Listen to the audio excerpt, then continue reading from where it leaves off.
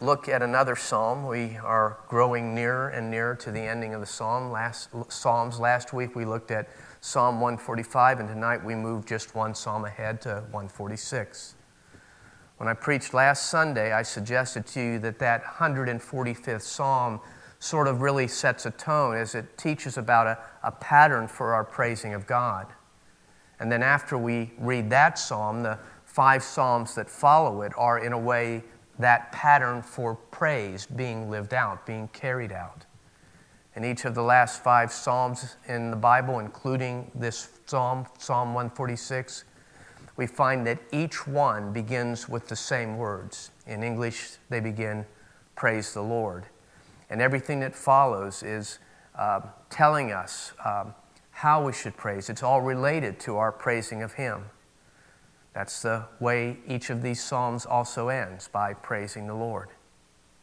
You know, if you were to transliterate the original Hebrew that we translate into praise the Lord, you would get words that sort of sound like hallelujah or hallelujah. And so if you ever wondered, not knowing precisely what it means when you're in a church and you hear someone say that, or when we all together sing it, now you know. We are singing of our praise of the Lord. Praise the Lord. Now, because these last 5 psalms begin with that word praise, halal in the Hebrew, they are also known as halal psalms. And we've seen a series of these types of psalms before in the book of Psalms. And so, again, this is just really another series. The book of Psalms ends with this one more grouping. It's a grouping of praises. So let's praise the Lord tonight, hallelujah, by reading this Psalm 146. We'll pray and then we'll read it. So let's pray once again. Our Father, as we come to this psalm about praise, we ask that it would instill in us hearts of praise. We pray, as we always do, Lord, that your word would affect us, that it would change us, that it would make it so that we live in a more thoughtful way to your glory. And so, Lord, as we come to this psalm tonight, we ask that you would guide us through it, guide us through each word, help us to understand rightly, and help us to see what we need to know concerning you. We pray it in Christ's name. Amen. So, once again, it's Psalm 146. Praise the Lord. Praise the Lord, O my soul. I will praise the Lord as long as I live. I will sing praises to my God while I have my being. Put not your trust in princes, in a son of man in whom there is no salvation. When his breath departs, he returns to the earth. On that very day, his plans perish. Blessed is he whose help is in the God of Jacob, whose hope is in the Lord his God, who made heaven and earth and sea and all that is in them, who keeps faith forever, who executes justice for the oppressed, who gives food to the hungry. The Lord sets prisoners free. The Lord opens the eyes of the blind. The Lord lifts up those who are bowed down. The Lord loves the righteous. The Lord watches over the sojourners. He upholds the widow and the fatherless. But the way of the wicked he brings to ruin. The Lord will reign forever. Your God, O Zion, to all generations. Praise the Lord. The grass withers and the flowers fade, but the word of God stands forever. One of the things that I do when I preach through one of the Psalms is often to try to look for patterns or groupings of similarities in what the psalmist is saying in order to present the psalm to you in an orderly and understandable way. But as you might expect, the Psalms themselves, being inspired by God, are often their own best pattern. Whatever I do in my presentation, I hope is helpful. But in the end, it seems often that it's usually best to just walk our way through the psalm. We walk through it in its own order, and that's best, and we'll do that again tonight. But I do want to offer this first note, this one first note, and to point out to you the similarity that exists in the words that begin the psalm and the words that end it. As I said before, it begins and it ends with praise the Lord. And because of those capstones, well, then we're not surprised at all to know that what lies between is a full array of praises and reasons to praise our God. The psalm begins with a call to praise the Lord, and you see that call initially made but also completed in the first 4 verses. The call really begins in a general way as one that is being spoken to all, but then the psalmist very soon transitions to express the call in a more personal way. He does that by calling for the praise to come to his very own soul. Praise the Lord, O my soul. And then immediately following that, he, the psalmist, responds in a way to his own call. I mentioned the use of personal pronouns in the Psalms last week, and here the response of the psalmist to his own call for praise begins with the pronoun I. He is saying, I will praise. And the praise he professes, he will do and is ongoing. He will praise God as long as he lives, as long as he has his being. But the psalmist also seems to know that in order to better praise God, it is necessary to abandon a humanist approach to the world.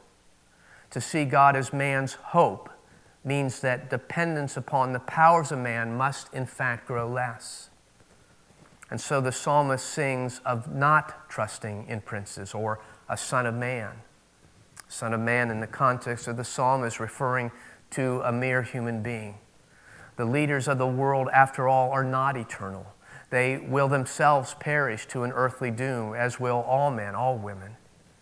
Though leaders of nations, though leaders of armies, they really don't bring the sense of safety and security that we most need. They never will provide a true salvation. That can only come from God. This God is a God who gives life and a God who takes life away. God, though, does grant eternity to some, salvation to some, and he leaves others then to perish in their own sin. And so, in this affirmation of the psalmist in which he says he will praise, he also begins to expound upon the character of God so that we might all see what makes him so praiseworthy. Now, before we move on in our walk through the psalm, I think we should think about this in the world as we know it today. We who are Christians know that more and more in this Western world, in this society, it is becoming a place that is frequently placing trust in countries and in governments. Man is becoming exceedingly prone to place his trust in himself.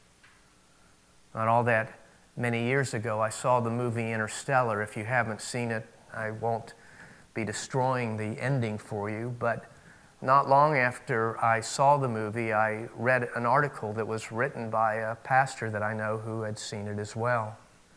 And he said of this movie that it presented a chronicle of hope through the indomitable spirit, human spirit. He was describing the movie by saying that in it, it was not exactly presenting a Christian worldview, but presented in it was this uplifting sort of humanism, which was, at least in our world, a nice change of pace. Well, all that might well be true, but after seeing the movie, I was ambivalent as to my feelings about it.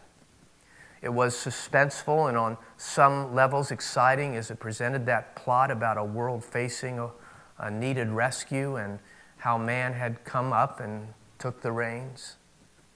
But I think that really kept me from embracing the message of the movie wholeheartedly, because it was so bent on conveying a message that man's hope was ultimately in man. And really that sentiment is a sentiment in our world. It's not just a movie.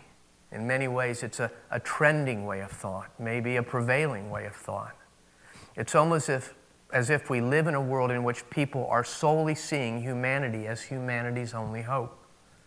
Human beings in general seek their security rather in a country's power. We see ourselves or the broader community of people as our own providers. We perceive as if happiness and joy are totally dependent upon the aura we are able to create for ourselves. Now, I don't know if it's just me, but this part of the psalm which directs us away from trust in princes or away from trust in a son of man seems to echo loudly into the sentiment of our modern culture. Put that on the back burner for a moment and continue on with me through the psalm. Well, as I said, it begins with this call to praise, but then after the call to praise, the psalm begins to almost immediately devolve into an exposition about the character of God, the attributes of God, which make him so praiseworthy. The central reasons given for God being worthy of our praise begins to be expressed more directly when verse 5 begins. In verse 5 and in verse 6, we are reminded that God is a creator who is personal and providentially engages humanity. In verse 6, where God is described as that great creator, he is described as the maker of heaven and earth and the sea and all that is in the heaven. But isn't it interesting that the psalmist doesn't ever disassociate that transcendent creator God from the nearness of the same God to his people? The truth of the matter is that while God is transcendent, he is never distant. He engages his people. He engages into the lives of his people. The designation here in the psalm, which speaks of God as being the God of Jacob, I think is really given to remind us of the sense of God's nearness, the way God has condescended to man. The story of Jacob on a whole reminds us how God walked with Jacob through all the days of Jacob's life. Much of the Jacob story, and I can't go into it all tonight, but much of it is a story that is teaching Jacob that the blessings of God in life need to be most known. And it's most known, as the story tells us, when it's found in trusting God. Our God is a God who was with Jacob, and he is with us. He is with each one of us in successes and in trials. He guides us through our life. He is our help, and he is a God who is faithful. He keeps faith forever, as it says in verse 6. You see, our God is a God who doesn't ever let his people go. He's created man, but he also condescends to covenant with man, to make a people his people. God even has condescended to keep our covenantal promises, the ones that our forefathers made to him when we break our promises. He sends his own Son to die as our substitute, to provide us with life everlasting. He does that because while we are all covenant breakers, he is the great covenant keeper. God is always the faithful one. He keeps faith forever. What follows the psalmist's introduction to the praiseworthiness of God, who has been extolled as both the transcendent God and the near God, the providential God, what follows that is a staccato list of what this great God does for those who are in need, which of course are all the more reason to give him praise. Let me sort of just recite the list in these staccato praises that we find in verses 7 through 9. He, being the Lord, executes justice for the oppressed. He gives food to the hungry. The Lord sets the prisoners free. The Lord opens the eyes of the blind. The Lord lifts up those who are bowed down. The Lord loves the righteous. The Lord watches over the sojourners. He upholds the widow and the fatherless. All of that is said in those 3 verses. And all of those things are active actions by God, which on one level touch on the way God sustains humanity in an earthly life. When there is human injustice, God is the one who rectifies the human wrong. He is sovereign over justice. Where there is hunger, he is the provider of food. When some have been widowed and in need, or when children are orphaned, God is also the one who upholds them. But at the same time, we should be aware that the things like injustices always abound in our world. Christians at times go to their death under the hard and heavy hand of persecution. Hunger is always with us somewhere, and sometimes that hunger can lead to death. The orphan is in need, might often be in physical need.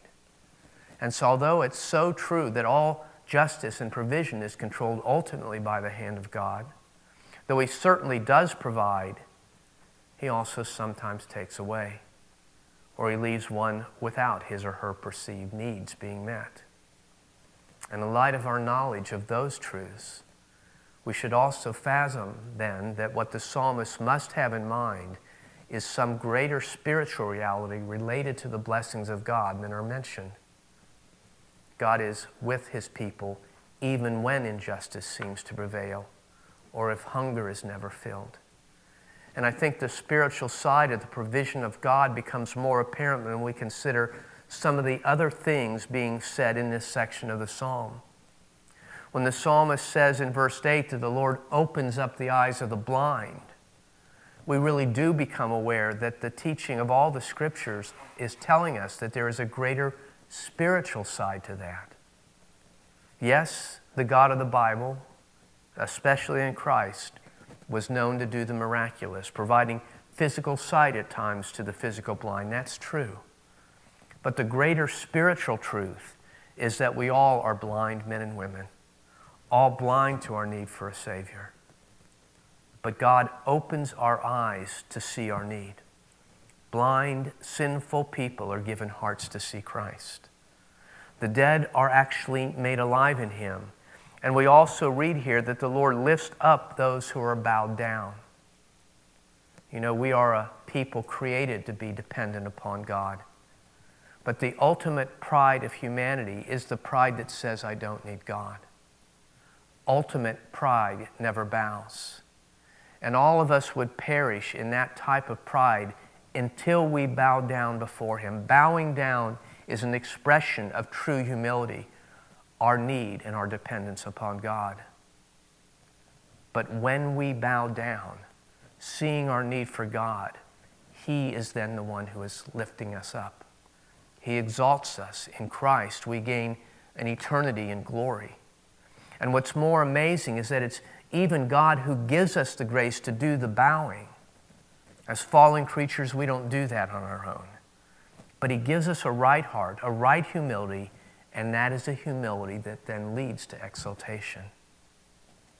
We also read here that the Lord loves the righteous. We also eventually must come to grips with the fact that the only true righteous we have is one that's alien to us. We are only righteous because of Christ's righteousness, which is imputed to us by faith. So what we find here from verses 7 to 9 is this list of reasons to praise God. And on one level, it might be seen as an impetus to urge us to praise God for our physical sustenance, his provision. But there is also in the words a reminder of a greater spiritual blessing that we have in God through Jesus Christ. He opens our eyes, he lifts us up, he gives us righteousness as ones he has loved. Now, after all of that in those 3 verses, there is also one statement phrased in a more negative sense. We are also to praise God because the way of the wicked he brings to ruin. We should never forget that praises are to be lifted up for that as well. It's not that we necessarily hope that any of humanity remain enemies of God. We don't wish people to be counted among the wicked. But when those who have refused to turn to God face their judgment, well, God's righteousness is vindicated and it's shown forth, and his pure righteousness is always reason to praise him, even when his righteousness is seen most brightly in the judgment he executes against sin. So we have a psalm that begins with a call to worship, and it flows into an enumeration of reasons to praise. First, to praise God for his creative work and his covenantal intimacy with his people. And then the reasons given for praise turn more to the sustaining grace, which both has a physical side and a spiritual connection. And then lastly, the psalm announces in verse 10 that the Lord we praise will reign forever. He is God and will be God to all generations of his people. God is being praised now for his eternal rule. Now, as you think about that, go back to the 3rd and 4th verses once again. The princes, the rulers of the world, they return to the earth. Their plans perish. But there is such a contrast now with the rule of God. It is a forever rule. Quite naturally it would be, because God is a forever God. He is the perfect King. He is the eternal King, our eternal Lord, and certainly the God to whom all homage is to be owed. Before, when we looked at the beginning parts of the psalm, I spoke of how the psalmist encourages us to place no trust in those princes, to place no trust in the sons of man, human beings. And he encouraged that while saying that when it comes to the princes among mere human beings, that his breath departs, he returns to the earth, and on that very day his plans perish. Why trust in man? Why live as if in this world human beings are humanity's only hope? The psalm is rejecting that type of thought as pure folly. And it rejects it as folly because we have a praiseworthy God who reigns forever. We have a God who, when he breathed his last to be entombed into the earth, well, he raised from the dead. In God, in Christ, we see a death that results in the fulfillment of his eternal plan, not a death through which his plans would perish. Trusting in humanity is folly. Trusting in God is eternity. How can we not praise such a God? Hallelujah. Let's pray.